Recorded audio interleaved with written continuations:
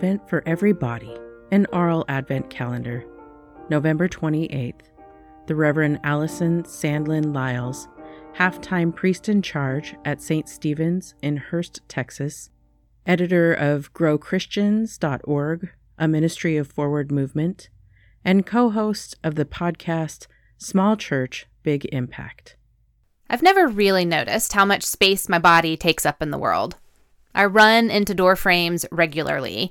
I scrape my hands all the time, stumble on sidewalk cracks. I hover. I speak loudly. I fall down a lot. I am not someone who is in tune with her body, except when my anxiety flares. Anxiety entered my life in the summer of 2014. Subtle symptoms were there, but I ignored them like I tend to ignore all minor pains in my body until they crescendo, demanding attention. At first, I just wasn't sleeping well, and then I started feeling nauseous every morning. I lost my appetite for days at a time and then started experiencing the worst abdominal pain. It caused me to double over wherever I was sitting or standing at the time. I went to the doctor and was immediately diagnosed with anxiety, and I literally laughed. I was not an anxious person. I was married to an anxious person, but I was not anxious. And besides, didn't she hear all of my symptoms? This is clearly a physical problem, not a mental one. And then she laughed. She humored my stubbornness and ordered all sorts of tests. Over the course of a couple months, there was a scope to check for ulcers, an ultrasound to confirm my IUD's placement, a CT scan to check for cancers in my pelvic and abdominal areas, and so many prescriptions to treat all of the symptoms. Of course, the tests were clear.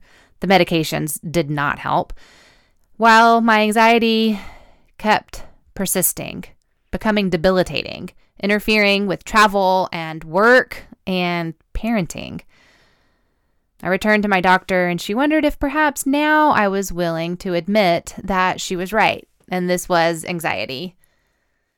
So I began therapy again, found a new spiritual director, downloaded the Buddhify app onto my phone and became quite dependent on its guiding meditations, and a new prescription for generalized anxiety disorder. I don't remember when I finally felt well and whole again, but I do remember a moment when I was able to stand up off of the bathroom floor where I had been doubled over in pain and realizing that I could walk away. I could leave that space for a little while and I was going to be okay.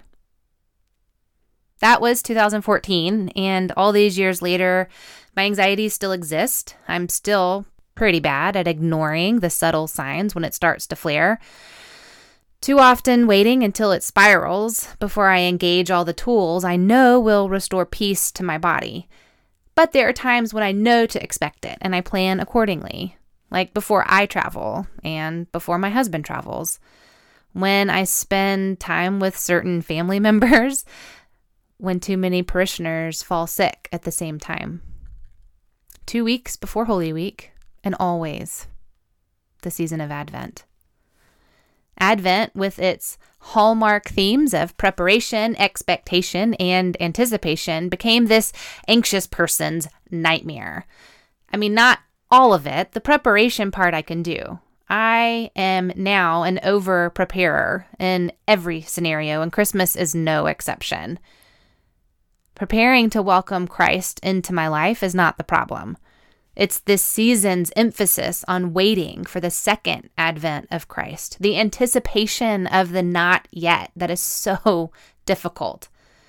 Anxiety is rooted in the unknown future, and mine feeds on Advent's themes of expectation and anticipation. I moved through several seasons of Advent feeling an underlying unease within my body. I wasn't doubled over in pain or nauseous, but I did feel uneasy. And someone on Facebook shared an old Advent sermon by Brother Curtis Almquist from the Society of St. John the Evangelist.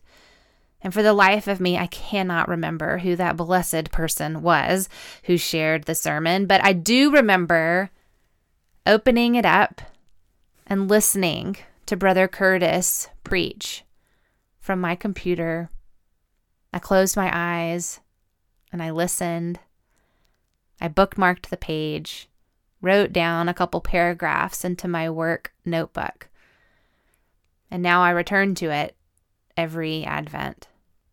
Brother Curtis said, if you find yourself waiting anxiously just now, pray for the conversion of your anxiety.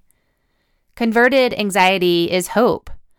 Anxiety is dreadful expectation, but hope is expectant desire. They are like cousins to each other. Pray for the conversion of your fretful anxiety into promising hope. If you are anxious just now, you are almost already hopeful. With these words, Brother Curtis sanctified my anxiety.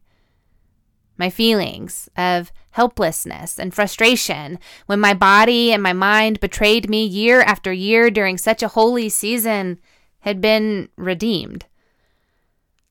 While Advent themes of anticipation and expectation fuel my anxiety, Brother Curtis dared to suggest that maybe this same anxiety fuels my sense of hope.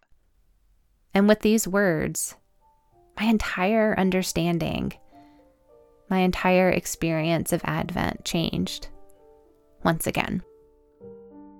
Advent for Everybody is a production of Trinity Episcopal Cathedral in Portland, Oregon. To learn more, go to www.trinity-episcopal.org.